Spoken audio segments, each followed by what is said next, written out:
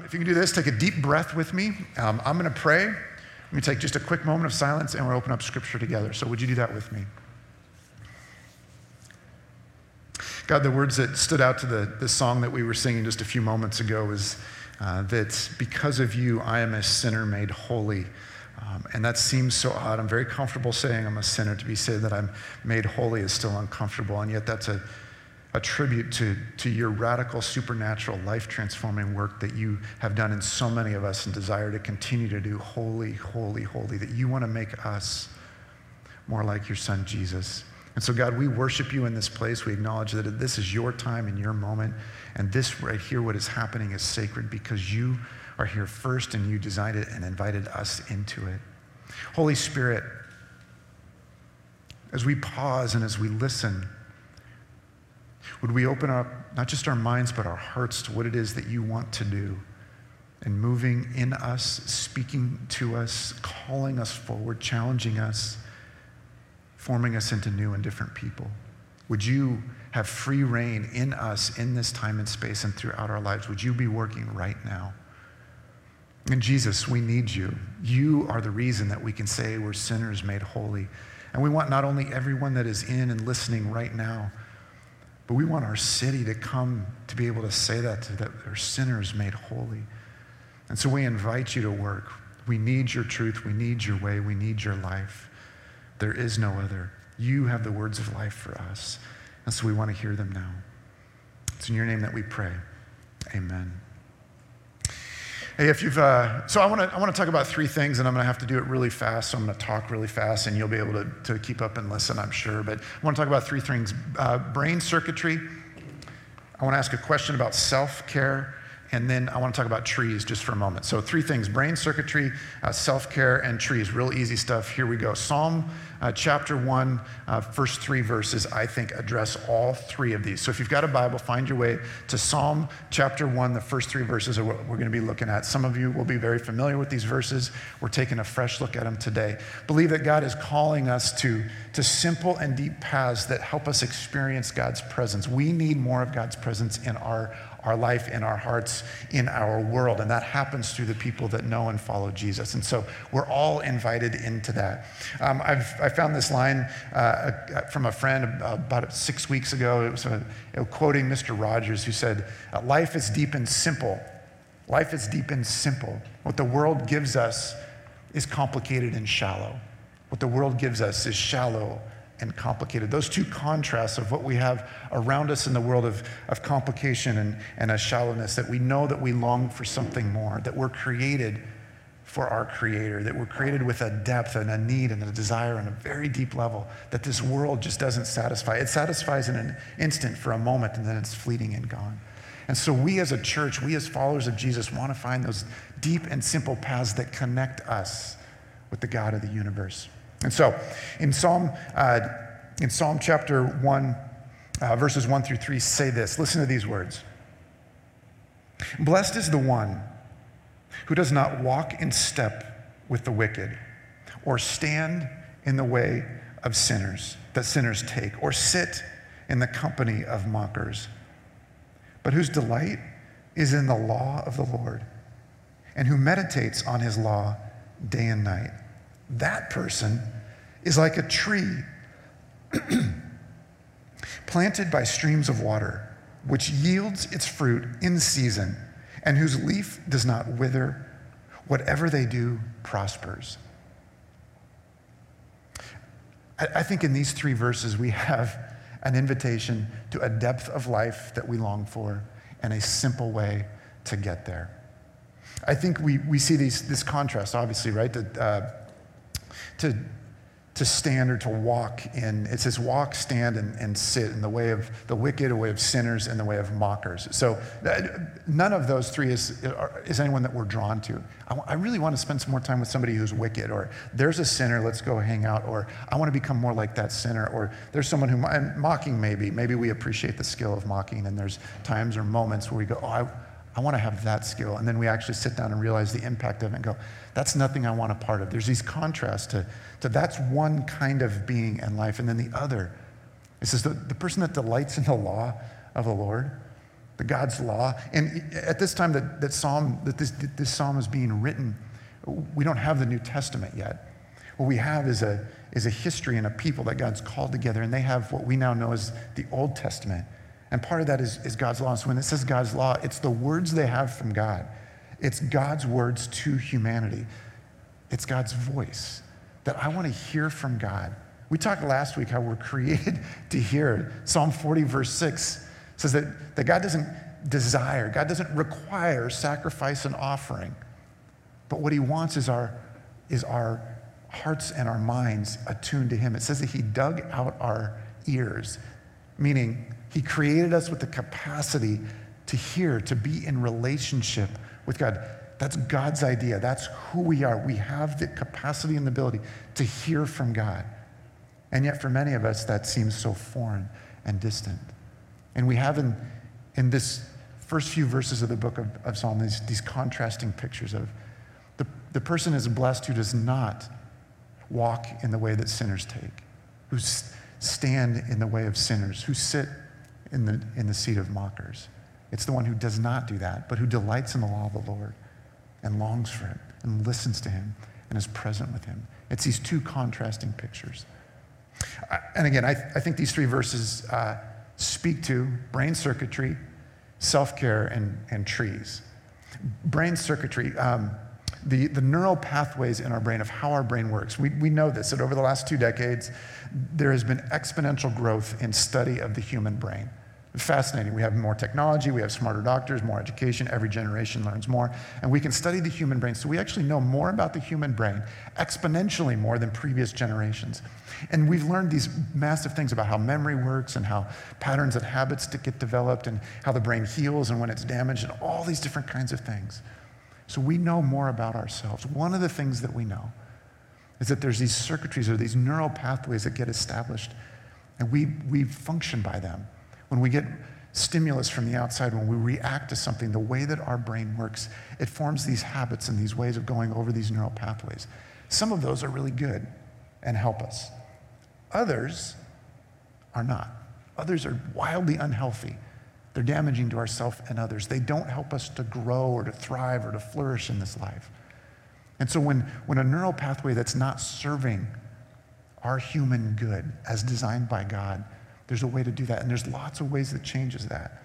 But one of the ways is to develop new habits that don't remove the existing, but transform it into something that is good and for our good. And that's what God desires for us. We've learned more about how our brains work.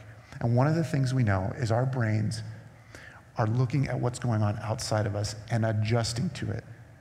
That you and I, listen to this, you and I have new neural pathways because of the world around us. That's how our brains work. It's formed to what's going on. One of the things that has changed over the last generations is the pace of life. I know that's not new information to anyone. Things move at a faster pace now than ever before. That's largely due in technology. It's due to other reasons as well. Our brain circuitry, our neural pathways are adjusting to the pace, the clutter, the complexity of life, the amount of information and how much it's faster. I haven't kept up with the percentages of increase of information that is available. But what I do know is my grandma that grew up in my home, that I grew up with in my home, she lived with us a majority of my childhood. She was raised by her grandparents. So now I had the influence of 4 generations, my parents' generation, my grandmother, skip that one, and then another one. I had the influence in my home of 4 generations past. And most of that I absolutely hated because it was bizarre and foreign, it was very different. And I had this influence. And so I actually have parts of my brain that are formed by that because my grandmother was so close to me. I can tell you this about my grandmother. My grandmother never got an answer to life's complexities or questions by using her thumbs to ask Google. She never did that. She died in 1998.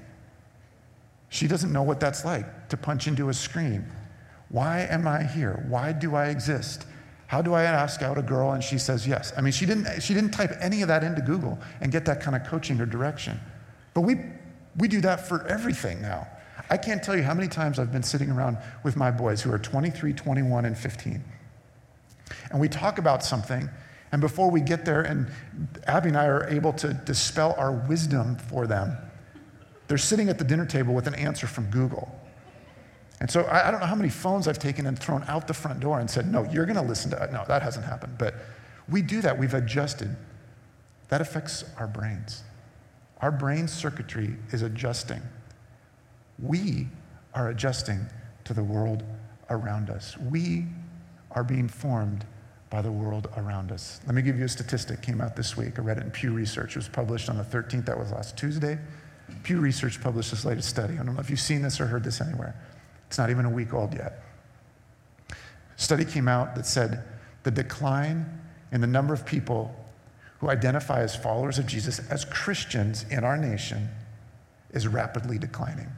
Again, not shocking. We probably would have assumed that. In 1972, 90% of people polled said that they identified as Christians. 35 years later, in 2007, 78%. In 35 years, a decline of 12%, 78%. That's still a lot. That's still way a majority. In 13 years, from 2007 to 2020, it moved from 78 to 64. 35 years decline of 12%. 13 years decline of 14%.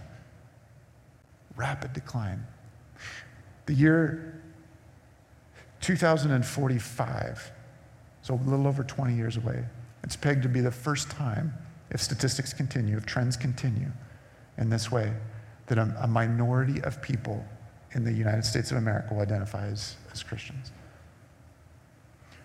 We're being transformed by what's around us.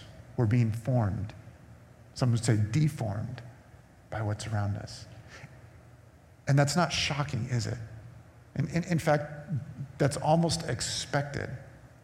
When we look at the caliber and the quality of some of our lives of following Jesus, and certainly the public perception and the behavior of followers of Jesus, in the name of Jesus, as the church, how we have behaved, we have to look at the church.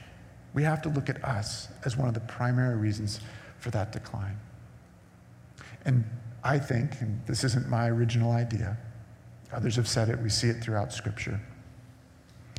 When we look to the world around us and place a priority on that rather than the voice of God, and not just the voice of God, but God's presence in our life, the God who is saying, I've dug ears for you because I want you to hear me. I want to be with you.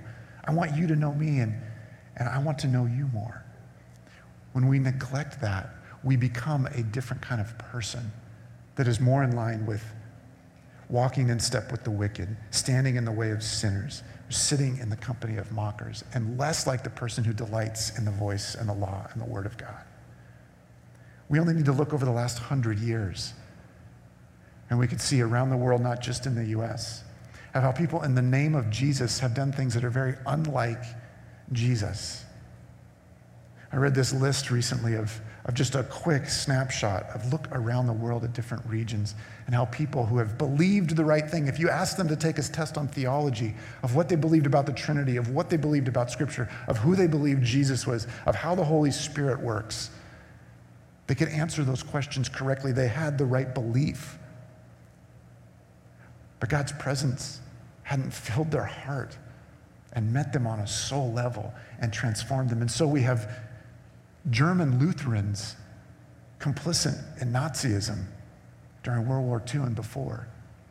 We have Reformed evangelicals in South Africa during apartheid, treating other people as less than them. We have Southern Baptists in our own nation teaching, propagating, and participating in racism, and actively participating, and even, if you can believe it, as much as it stings the ear, cheering when black people were lynched in the South. In the name of Jesus, teaching it in their church, twisted theology, taking Scripture and manipulating it for their own comfort and their own needs. Northern Irish Christians participating in terrorism and sectarian violence against Catholics. Rwandan Pentecostals contributing to tribal genocide. And we step back and take a view of what's gone on. And then we look at our own nation, and from 90% to 78% to 64%, we are being formed more by what's around us than the one who is intended to be in us and leading us and healing us and transforming us. When Psalm 1 talks about this contrast between being formed by the world that is around us versus attuning our minds, but more importantly, our hearts to the voice of God, to the voice of Jesus, of what he's saying to us and what he's calling us to, the contrast is more and more stark. And so we have this challenge before us of not just why, but how. How is it that we resist that is around us and turn towards and hear from the one who is in us more clearly, more consistently? Deep and simple paths that help us experience the presence of God on a regular basis. And so this is why I want to ask a question about self-care. Because as we look at the world around us, it is easy for us to go to a place that says, what we need is more disciplined, more regular, more consistent self-care. And so I just want to ask an honest question. Actually, it's a two-part question. It is still honest, but it's got two parts. What is the good of self-care, and what is the limitations of self-care? And self-care is this, if I can define it as this. It's a way of acknowledging our human limitations and taking care of ourselves. So, human limitations, time is one. None of you are a time traveler. And if you are, you're not going to tell anyone because you're going to go to another time and you just want to be mysterious. So none of us are time travelers. We can't control time. We all have the same amount of time. Secondly, we have physical bodies that we have to take care of. They need food. They need rest. They need another thing. It's, what is it? Oh, exercise. And we have to sleep. Attending to those things, our physical limitations, our mental limitations, and putting boundaries on those things so that we can function in a somewhat healthy way is self-care. And those are all good things. What is the limit of self-care? The limit of self-care is limited by its starting point and ending point. Its starting point and ending point is yourself and yourself. And that is the limitations of self-care. Now, those are necessary and good limitations, but it is limited because it is centered on and focused on me time, myself, my boundaries. Good.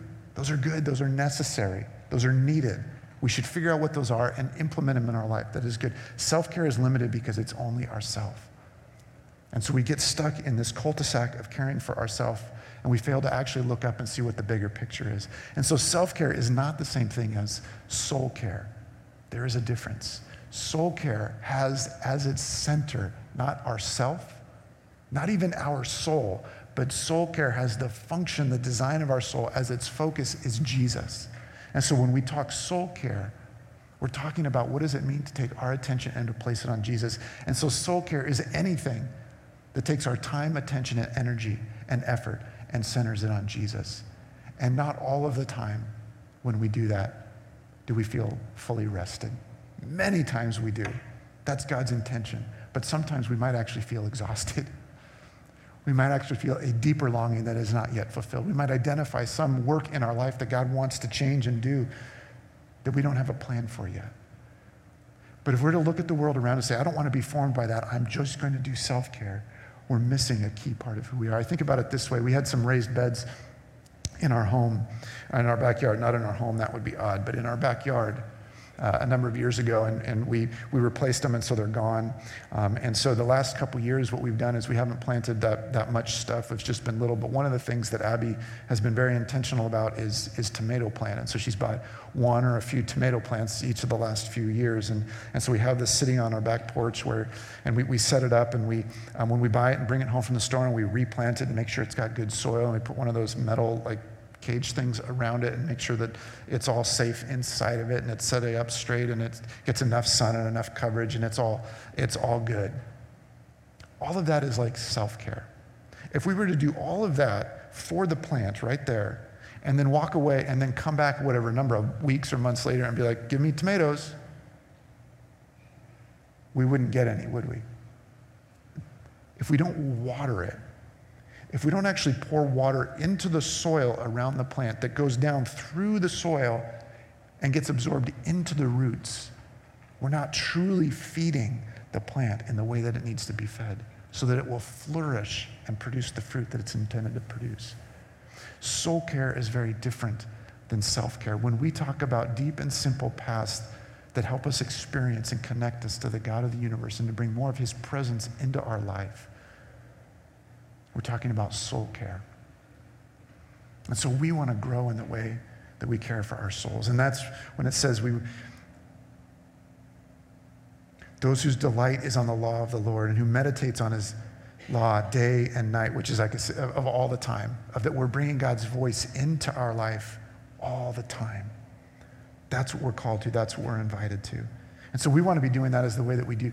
We look at Scripture and engage with Scripture. We talked last week of a reading plan that we're starting in about 2 weeks.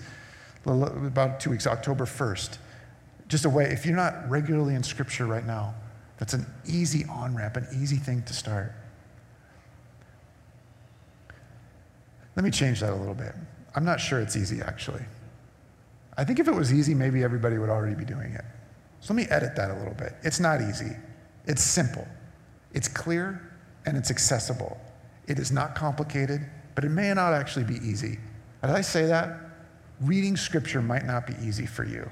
And you know what? That's okay. You and I are capable of doing really hard things, aren't we? This is a hard thing that is necessary, that we have to do. The options are so clear. The contrast is so great. We're formed by things around us, or we're formed by the one who created us.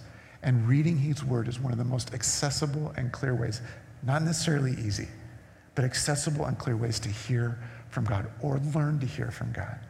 Prayer is the second thing we talked about, is what does it look like to be praying and enter into that wonderful struggle of learning to hear from God and talk to God. And the third that we talked about last week is to be processing it with somebody else who is pursuing Jesus together with you. Look at this verse from Luke chapter 6, verses 43 through 45. It says this: "No good tree bears bad fruit, nor does a bad tree bear good fruit. Each tree is recognized by its own fruit. People do not pick figs from thorn bushes or grapes from briars. A good man brings good things out of the good stored up in his heart, and an evil man brings evil things out of the evil stored up in his heart. For the mouth speaks what the heart is full of." Something is going to form us. It could be the things that are around us in the world, or it could be the one who created us, who actually says he's inside of us, that he is in us, forming us, healing us, transforming us. 1 Peter 2, verse 5 says this: "You also, like living stones, are being built into a spiritual house to be a holy priesthood, offering spiritual sacrifices acceptable to God through Jesus Christ." Spiritual houses, a holy priesthood. You are being built into a spiritual house. Let me say that another way: a temple of the Holy Spirit. You say that and you're like, wait, I don't know exactly what that is. What does that look like? And so we write in English, spiritual house. That doesn't quite capture it. Spiritual house, we can think about that in a lot of different ways. We can move the furniture around, what's in a spiritual house, what's not in a spiritual house. We can think about one of our own houses. Temple of the Spirit. The temple was a specific thing that God designed and gave to his people. And then it's an imagery that he uses and promises for all of his followers going forward. And then he calls us a temple that he's carefully crafted and designed. But we're designed for a purpose, as the temple was designed for a purpose. As we read about the temple throughout the Old Testament, it says that God came and filled the temple, and so his presence was with his people. But now you and I are the temples, and so his presence is meant to fill us. And for some of us, we've got like a room filled. Or maybe we only have an entryway filled. Or maybe the pantry is full of the Spirit, but the living room isn't filled. We've got parts of our life that aren't full of the Spirit. And what God is wanting to do is fill more and more of us with his Holy Spirit. I want to tell you about two kind of paths in my life that have converged over the last 5 years. And I would say one of them increasingly grew without the Holy Spirit, without God's presence in it, and one increasingly grew with.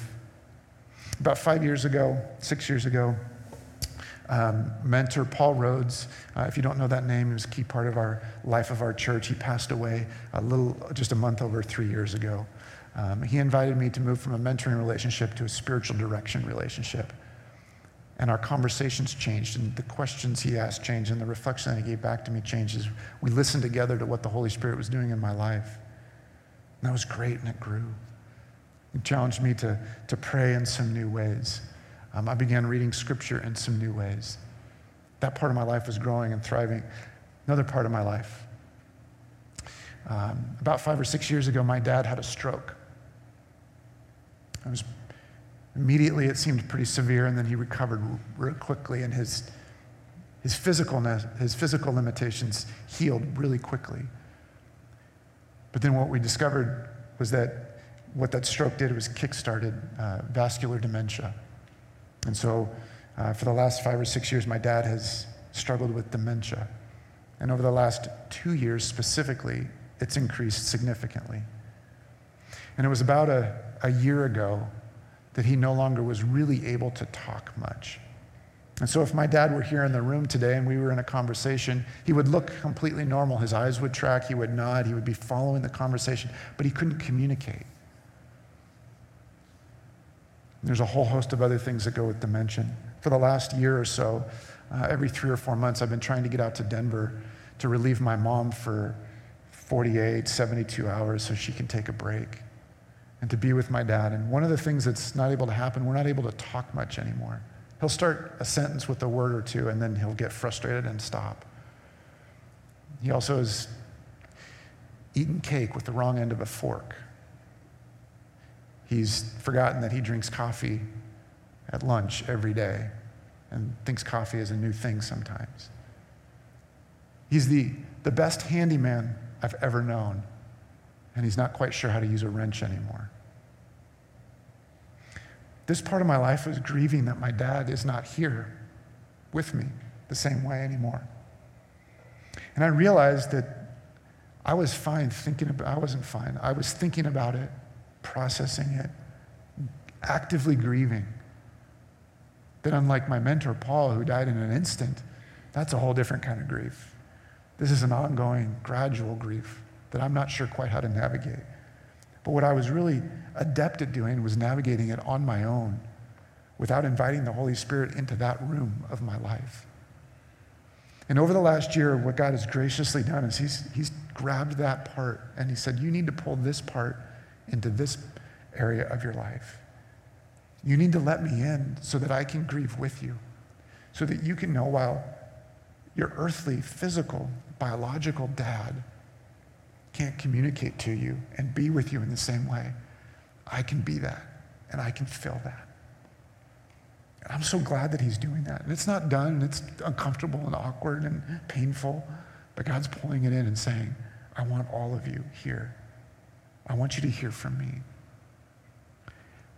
The world needs you and I to find the rooms in our life that do not have God's Holy Spirit presence and say, God, here it is. We live in a time and a place where everything around us is demanding to deform us and to form us into the world's image. As we look around this room, we know that there are people who are no longer with us. And if you're online, that's great. But if we know that there's some that are not in the room because they've been formed more by the world than by the voice of God. And so we want to be a church family that is regularly and increasingly saying, God, come into the rooms of my life that I've held you out of. Heal them, transform them, create new paths of thinking and being so that I can be with you. Transform my brain, transform my heart, renew me so that I can be your temple here, present in this world at this time, a light for you. Let's close our eyes and pray together, and we're going to sing. I've gone long. Phil's going to lead us in 2 songs, and we're going to have time to come to the table. And so here's what I want to invite you to do. I want you to come to the table in a posture of confession. And I mentioned this last week. I want to mention it again. A great way to think about confession is to think about agreeing with God. And when it comes to sin particularly, when it comes to areas of our life that we've held away from God, it might be a sin of commission, something that we've done actively wrong, or it might be a sin of omission, a good that we haven't done. And so whether it's one or the other, would you come confessing and saying, Jesus, I need you. I'm a sinner who needs to be made holy. You alone can heal and transform. God, here's a room, a part of my life that I want to invite your presence into in a new way. And Jesus, we come to you acknowledging that it's your death and resurrection that alone gives us hope for this world and for our lives.